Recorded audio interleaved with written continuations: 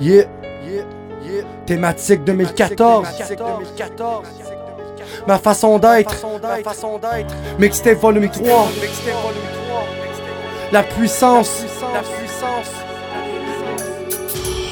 Let's go.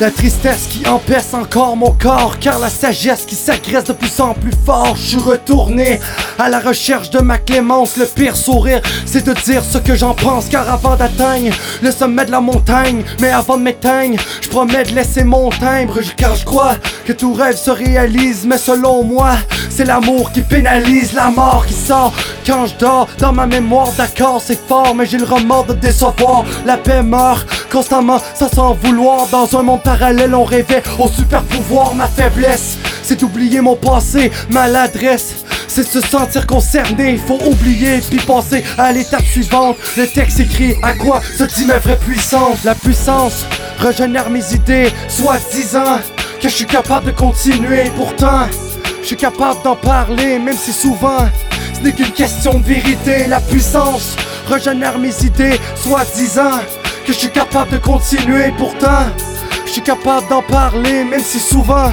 ce n'est qu'une question de vérité. Je vous le dis, ces temps-ci, Gandhi est mourant, car tant pis, on dit que les gentils finissent gagnants. Personne parle, tout le mal qui s'accumule, toute la chaleur d'enfer d'une journée canicule. Seul, je reste vrai à mon image. La foi, des fois, je me vois comme un roi mage. La peste, mes gestes me tuent quand ça me martèle. J'endosse ceux et celles bénis par l'ange Gabriel. Si je comptais le nombre de choses que je commets, je perdrais la map, je les stackerais comme un jeu de cartes. Mais je reste parmi les seuls qui s'expriment en écrivant. Je suis pas un devin ici, mais sérieux, c'est fatigant d'être visé dès que quelque chose est arrivé. Victimisé par les commentaires déplacés. La vie est séparée en deux parties égales, le bien ou le mal, peu importe, mais choisis bien, man. La puissance régénère mes idées, soi-disant que je suis capable de continuer. Pourtant, je suis capable d'en parler, même si souvent ce n'est qu'une question de vérité. La puissance régénère mes idées, soi-disant que je suis capable de continuer. Pourtant,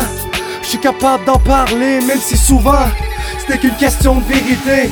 Yeah. Thématique sur le track. Mixtape volume 3 2014. LLP, le Lab Production. CD Impact. Yeah. La puissance.